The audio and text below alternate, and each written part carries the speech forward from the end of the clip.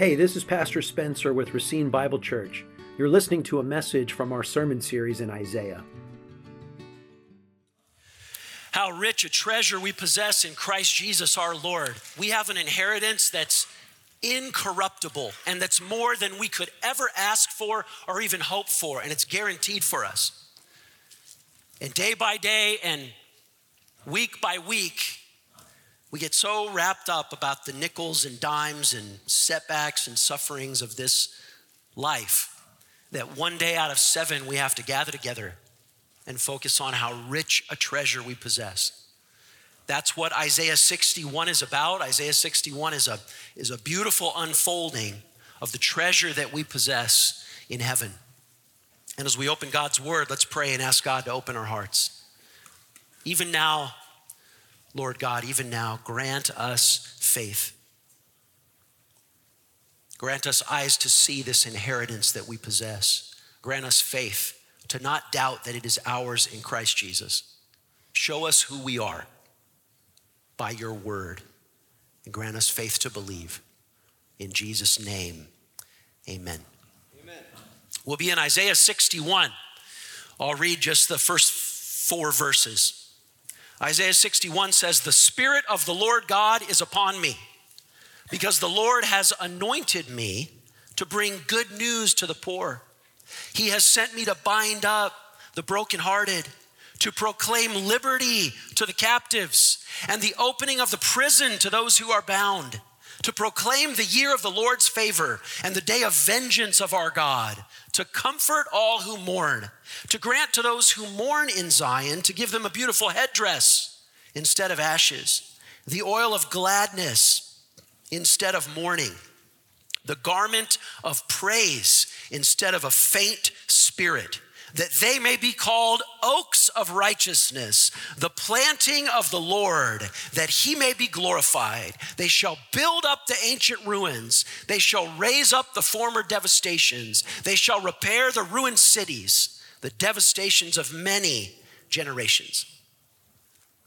Isaiah, like all of the Old Testament prophets, is looking way out into the future at the coming of Jesus and at the second coming of Jesus, and at all of the promises that God will fulfill to his people Israel and to his new covenant people, the church.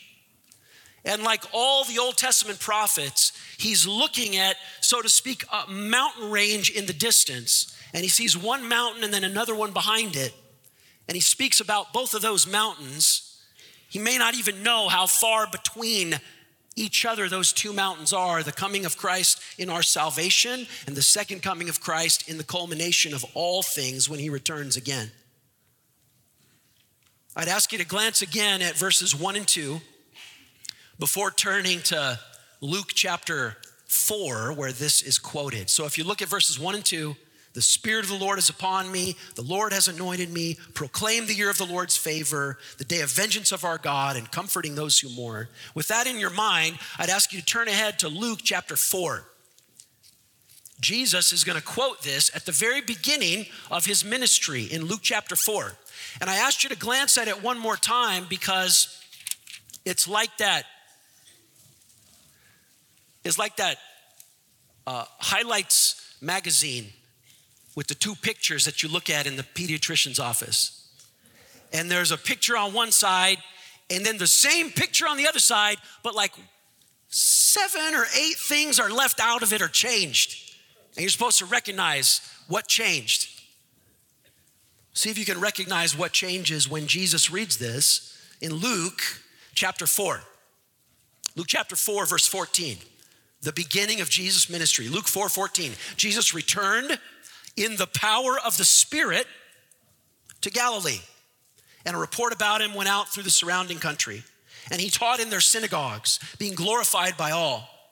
And he came to Nazareth, where he had been brought up. And as was his custom, he went to the synagogue on the Sabbath day.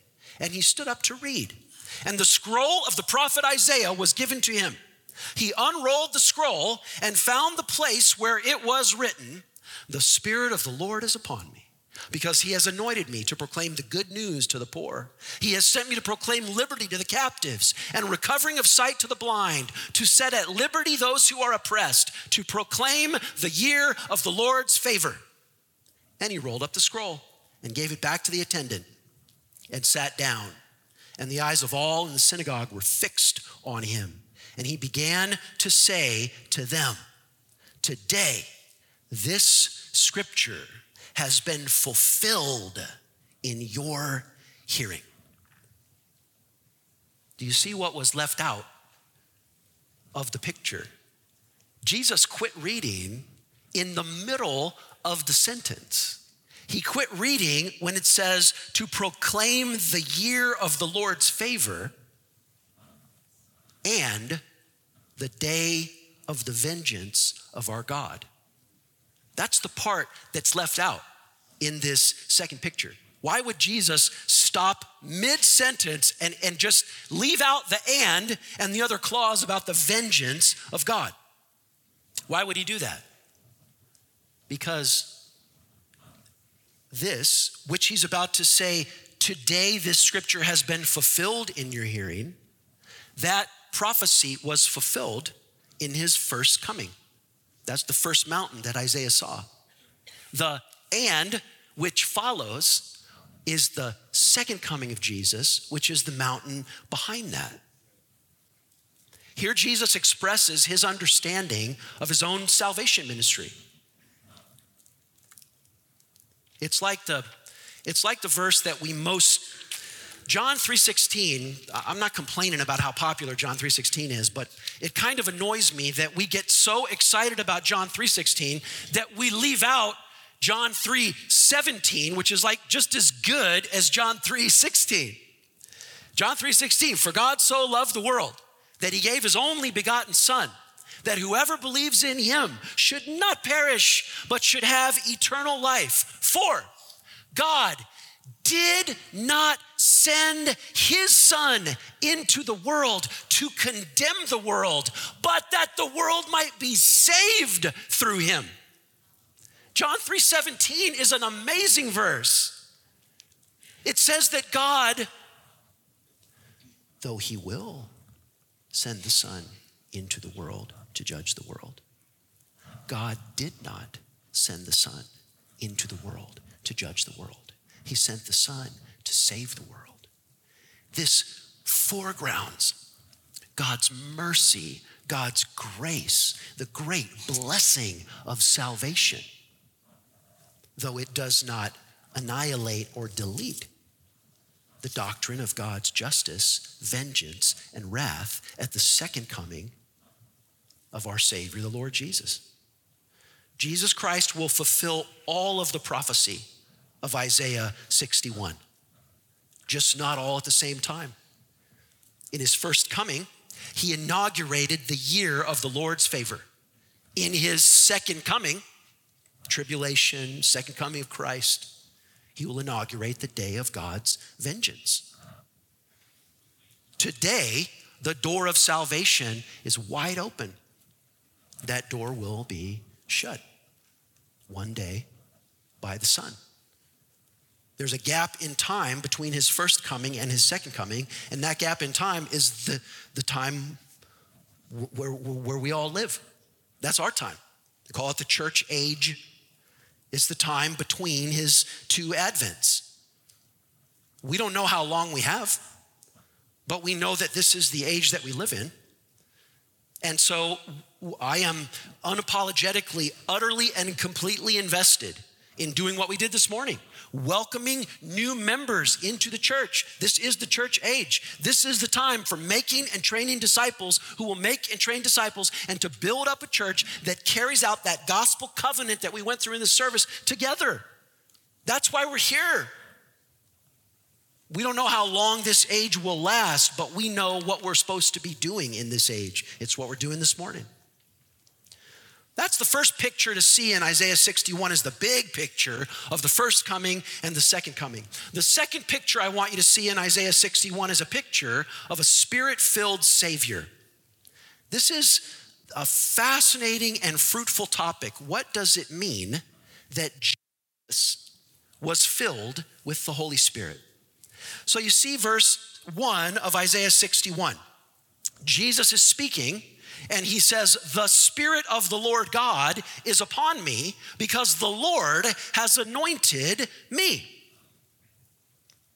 What does that mean?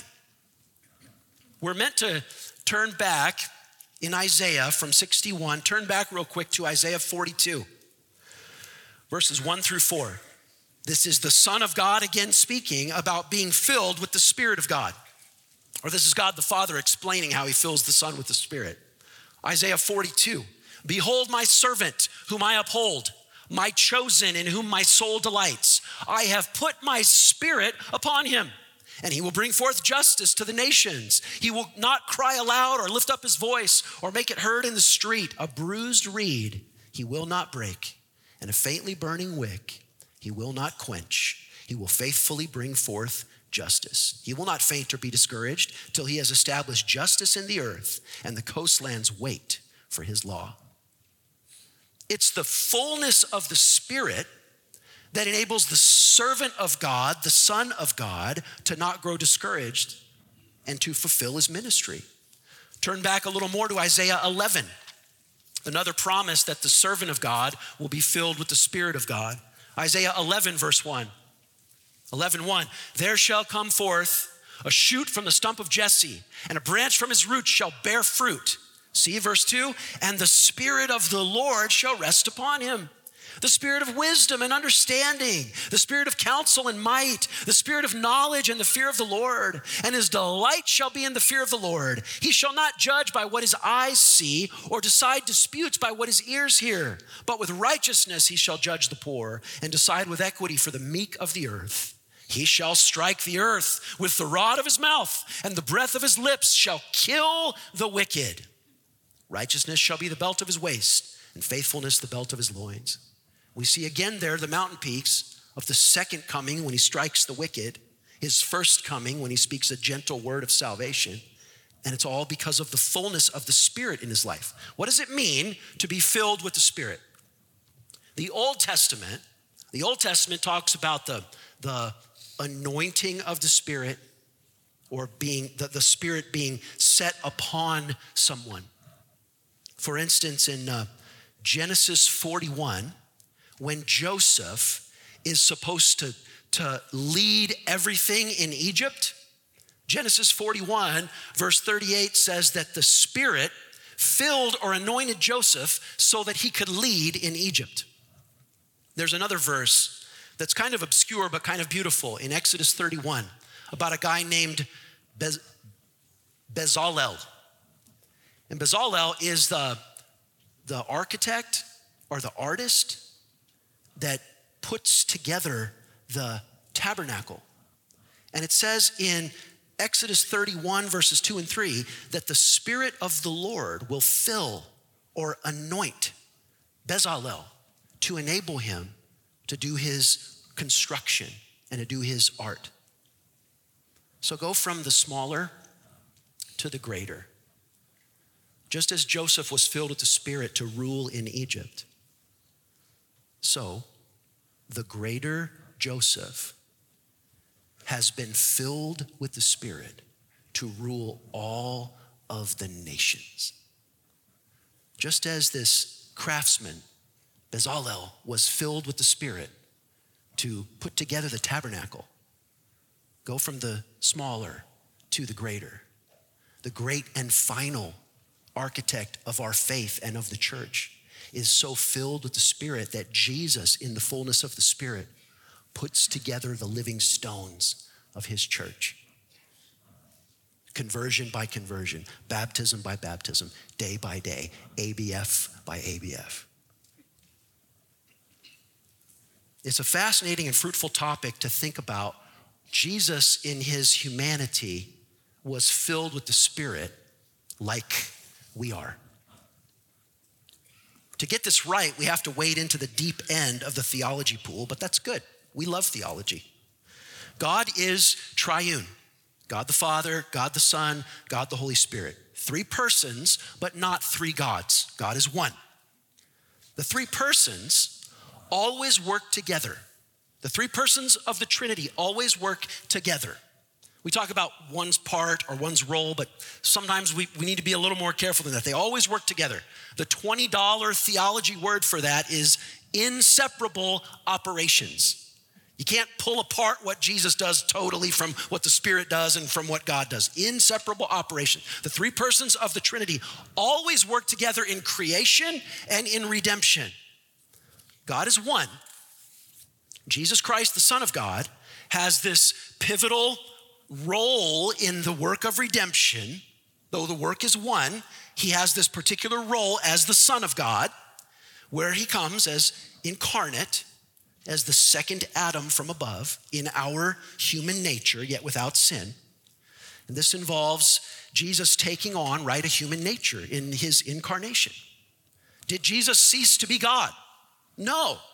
The second person of the Trinity did not cease to be God during his incarnation. But he did, in his incarnation, though he didn't cease to be God, he did take on real humanity, and he did experience the non-sinful limitations of humanity. So in the incarnation, he emptied himself. It says in Philippians 2 that he emptied himself. He didn't empty himself of his deity, but in taking on a human nature and the weakness thereof, the non-sinful weakness thereof, he did somehow limit his use of his divine prerogatives and of his divine attributes. He emptied himself not of his deity, but of the use of his divine prerogatives. And so as a man, he was reliant upon the power of the Holy Spirit to do what he did.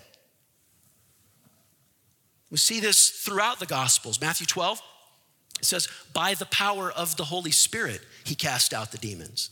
Matthew 4, it's by the power of the Holy Spirit that he endures the temptation of Satan. And similar references in Acts when the apostles look back on his ministry. That's how they describe it. In all of his ministry, the actions of the Son of God in obedience to the Father were carried out by the power of the fullness of the Holy Spirit in him. Now, you are called to be filled with the Spirit. Ephesians 5:18, be filled with the Spirit. That church covenant, it strikes me every time I read that church covenant, how that church covenant expects every one of us to be able to forgive and be reconciled to every other one of us. How could we possibly do that unless we're filled with the Spirit? I'm gonna stay mad at you if I'm filled with me. It's only when I'm filled with the Spirit that I have love, mercy, grace, long-suffering, and forgiveness. We need the fullness of the Spirit. We will never be able to carry out our church covenant without it. And did you know that our Savior, the Lord Jesus, he even shows us the way in that? He sets the example for us of what it means to live a Spirit-filled life. Jesus knows. I dare say I will never meet with a weak, broken-hearted church member and not be able to say to them, Jesus knows. Jesus knows what it's like to submit to the will of another. Jesus knows what it's like to suffer. Jesus knows what it's like to delight in being a servant. He lived life in our place, filled with the Spirit. What an amazing Savior we have. That's second, we see this marvelous picture of the Spirit-filled Savior. As we go on in Isaiah 61, the third little picture we see is a personal picture of a life made beautiful, beauty for ashes. You see it in verses 3 and 4, to grant those who mourn in Zion and give them a beautiful headdress instead of ashes. Instead of ash on the forehead, this beautiful, bejeweled, thing on the head, this headdress. A garment of praise instead of a faint spirit. The oil of gladness instead of mourning. They'll be called oaks of righteousness instead of a little tumbleweed, an oak of righteousness. The planting of the Lord that they may be glorified. Building up the ancient ruins and bringing a blessing to many generations. So I think there are 7 infinitives here. Some of them have an and attached to them. So there's like 8 or 9 or 10 blessings listed here. And as you look at these contrasts, as you look at the contrasts in verse 3 and 4, church, I don't want you to just look at them. I want you to feel them, because if you've been converted, they are yours. They are yours. They are describing what's happened in your case. God took away mourning and ashes and poverty. And God gave you his very righteousness, his very blessings, his very beauty. Instead of mourning and death, verse 3, instead of mourning and death, you now have the oil of gladness. Instead of, verse 3, a faint spirit where you just shudder and run away from everything, you now have the loud praise from the heart, the garment of praise instead of a faint spirit. What if the opposite of a fainting, fearful spirit isn't just the English word courage? What if it's praise? He's planted you so that he will glorify himself in your life. Isn't it touching what it says in verse 1? He has sent me to bind up the brokenhearted. Jesus sees the brokenhearted whose hearts, they're stuck apart. They're not put back together, bound up. And Jesus sees that and he says, no one is going to put that heart back together. I am going to come down there and do it. I'm going to bind up that broken heart. This is what Jesus does. This is what Jesus does when he saves us. Church, don't you think we forget how blessed we are to have such a Savior? Don't you think we complain a little too much and we praise a little too little? Every Sunday morning is meant to be a remembrance and a re-celebration of the gospel. Every Sunday morning is meant to recalibrate us back to the blessings that are ours in Christ. That's why we sing. That's why we welcome new members. That's why we baptize. That's why we have communion. That's why we have preaching. Because we forget it. Don't you think we forget it and we take it for granted? The Lord, I guess, just sort of circumstantially and happily, he gave me a great illustration of this, of our ability to forget and take things for granted this week. When I was reading the greatest comic strip of all time. You know what the greatest comic strip of all time is? I don't know if it's in our church covenant, but you probably shouldn't be a member here if you don't know. No, I'm just kidding. The greatest comic strip of all time is Calvin and Hobbes. And they open presents or something like that in this one little comic strip. And Calvin says, getting is better than having. When you get something, it's new and you're excited. But when you have something, you get bored and you take it for granted. And then Hobbes responds in the last box, but everything that you get turns into something that you have. The sadness of our inevitable just turning things we get and are excited about into things that we merely have. Don't you think Isaiah 61 is pleading with us not to let Jesus be something you have, you take for granted? Don't let Jesus fade. Don't let the beauty that Jesus shared with you become routine. Don't let the ashes that Jesus wiped off your face be forgotten. Praise him for it. How do I make sure that Jesus isn't just something I have, but he's something I get and I'm excited about? Well, let's try to answer that from this very text. It says, the Lord has anointed me to bring good news to the poor. He has sent me to bind up the brokenhearted and to proclaim liberty to the captive. What Jesus does is he brings good news. That's a preaching word. And he proclaims. That's a preaching word. So one way that you make sure that you remember and re-celebrate what the gospel is you put yourself under the proclamation and the preaching of God's word. I'm not just saying this because I like preaching. I'm saying this because it's what the text says. And more than that, I really want to challenge you to look at the text and answer me, who is it that benefits from this God-ordained means of staying hot for Jesus? It's sitting under the proclamation of the word, experiencing the preaching of the word. But answer from the text, who is it that benefits from the preaching? Upon whom will the proclamation fall with great beauty and great blessing? Look at it. The poor, the brokenhearted, the captives, those who are bound in prison, those who have mourning, and those who have a faint spirit that needs to be revived. Preaching never helps people who have it all together. It never has and it never will. Preaching never helps proud people. Preaching helps the humble, the poor, and the broken.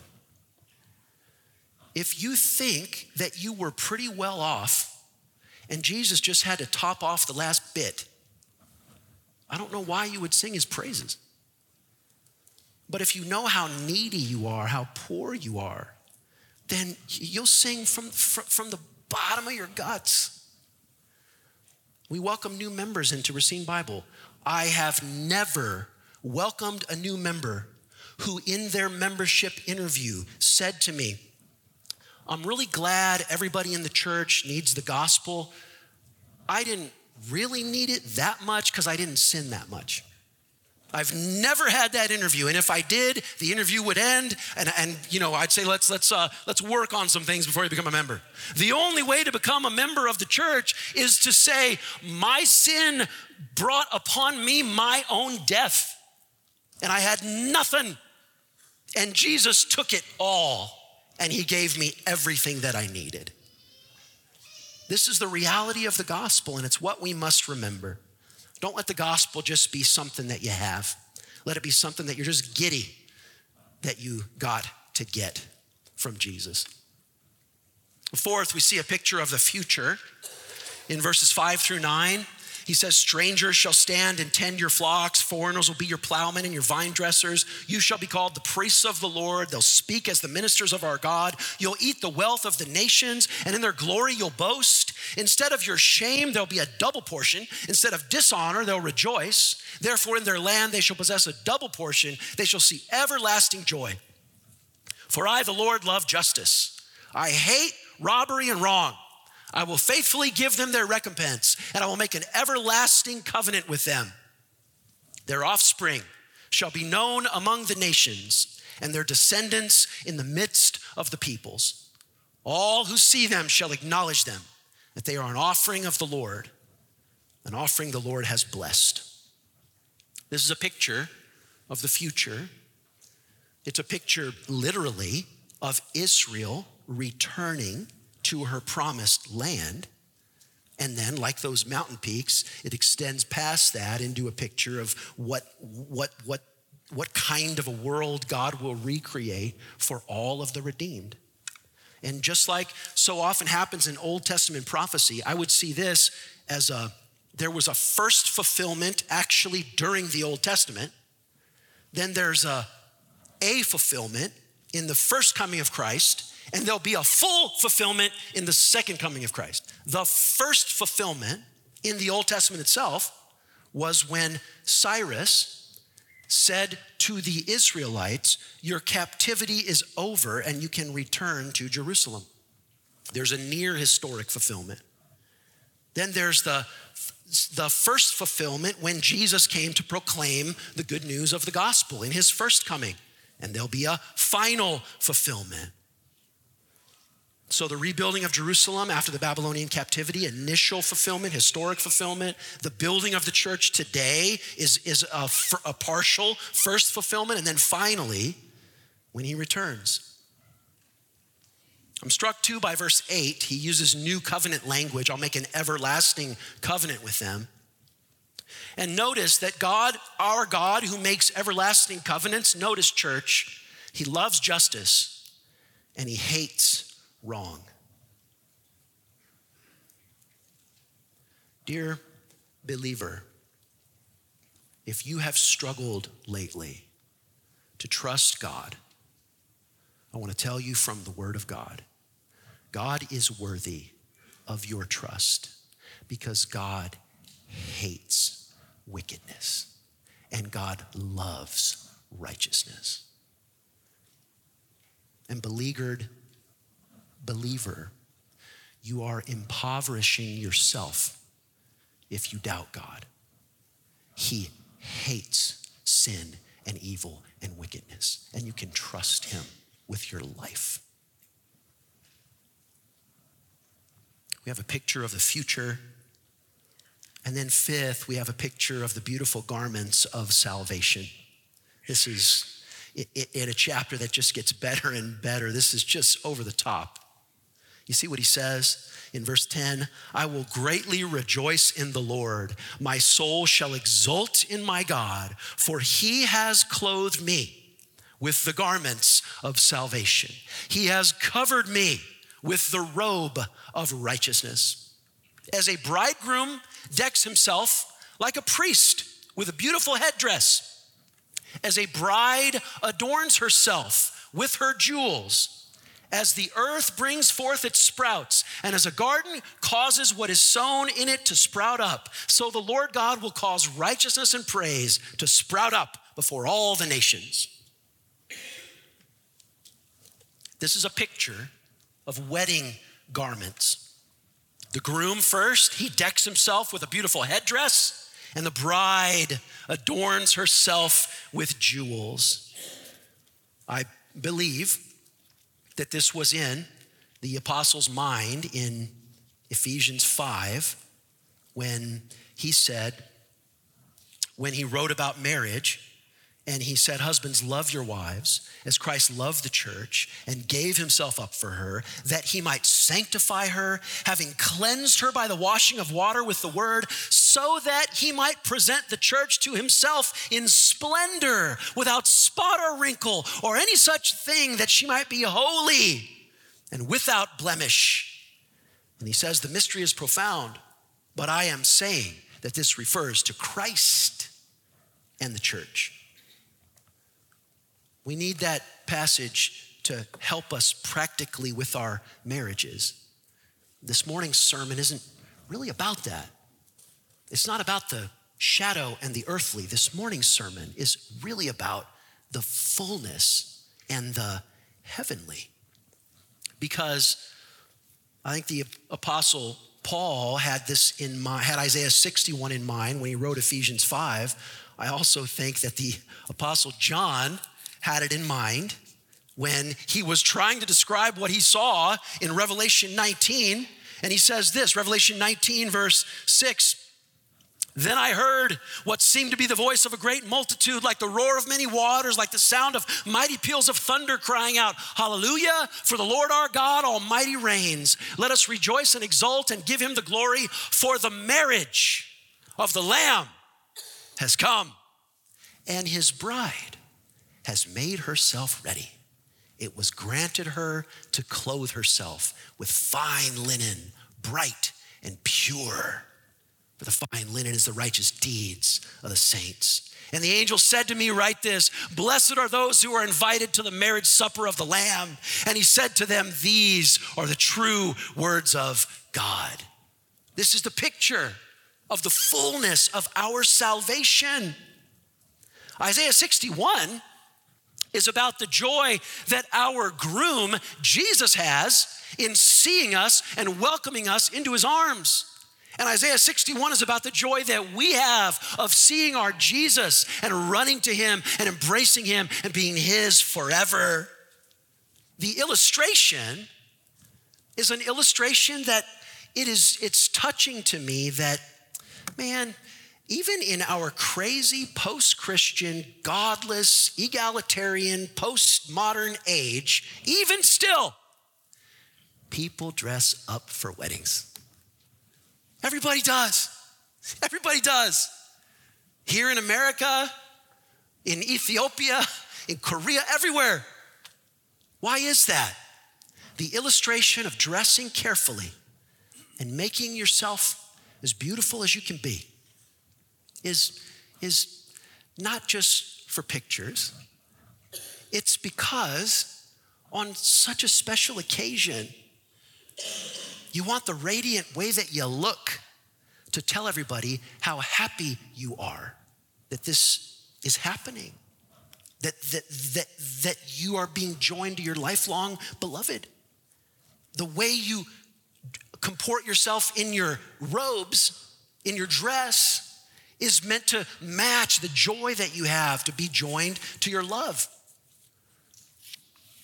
And I hope I'm not overreading the metaphor when I notice in verse 10, the groom puts on special clothes and the bride puts on special clothes. Was it not that Jesus Christ, our groom, clothed himself in frail humanity for us? And is it not the case that in our salvation, Jesus puts upon us the very robe of his righteousness for our covering? Everyone who is married to Jesus says, I couldn't spin my own garment. I couldn't cleanse myself. Robert Murray McShane, when I stand before the throne dressed in beauty, not my own. When I see thee as thou art, love thee with unsinning heart, then, Lord, then shall I fully know, not till then, how much I owe. John Wesley, Jesus, your blood and righteousness, my beauty are my glorious dress. Mid flaming worlds in these arrayed, with joy shall I lift up my head. Bold shall I stand on that great day. Who against me a word can say? Fully absolved through these I am from sin and fear, from guilt and shame. That's what this is describing. The bride adorns herself. The earth springs forth, the fruit of righteousness before all the nations. This is what we're waiting for. This is what we are remembering and anticipating Sunday after Sunday, Lord's Day after Lord's Day, is the way the book closes. Then I saw a new heaven and a new earth. The first heaven and the first earth had passed away, and the sea was no more. And I saw the holy city, New Jerusalem, coming down out of heaven, prepared as a bride adorned for her husband. And heard a loud voice from the throne saying, behold, the dwelling place of God is with man. He will dwell with them, and they will be his people. And God himself will be with them as their God. He will wipe every tear from their eye, and death shall be no more. Neither shall there be mourning, nor crying, nor pain anymore, for the former things have passed away.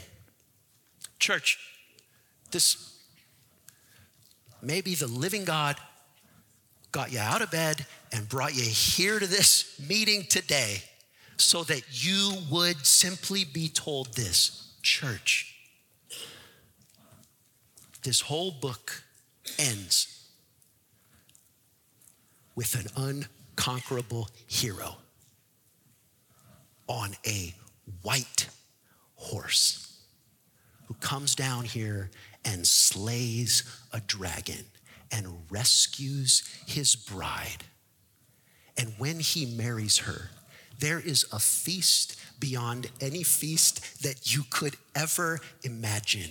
And then he brings her into a castle that is so strewn with jewels that even the carpets and the pavements are platinum and gold. This is the gospel of our salvation. Glory be to God. Let's pray.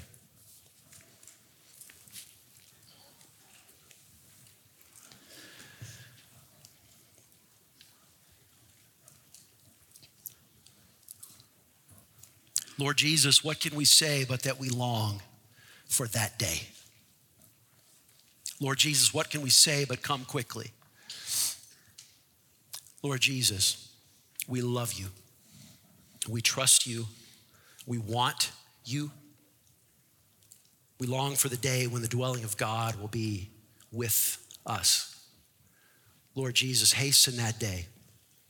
And in this intervening time between those mountain peaks of your first advent and your second advent, in this our day, strengthen us, bind up our broken hearts, forgive our sins, rescue us from ourselves and our own worst proclivities.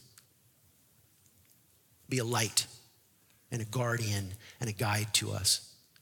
And Lord Jesus, fill us with your Holy Spirit that we might be your beautiful, radiant people, looking for you, loving one another as you've called us to. Jesus, this we ask that you might be glorified in the life of your church. Amen. To find out more about our ministry, contact us at racinebible.org. Thank you for listening.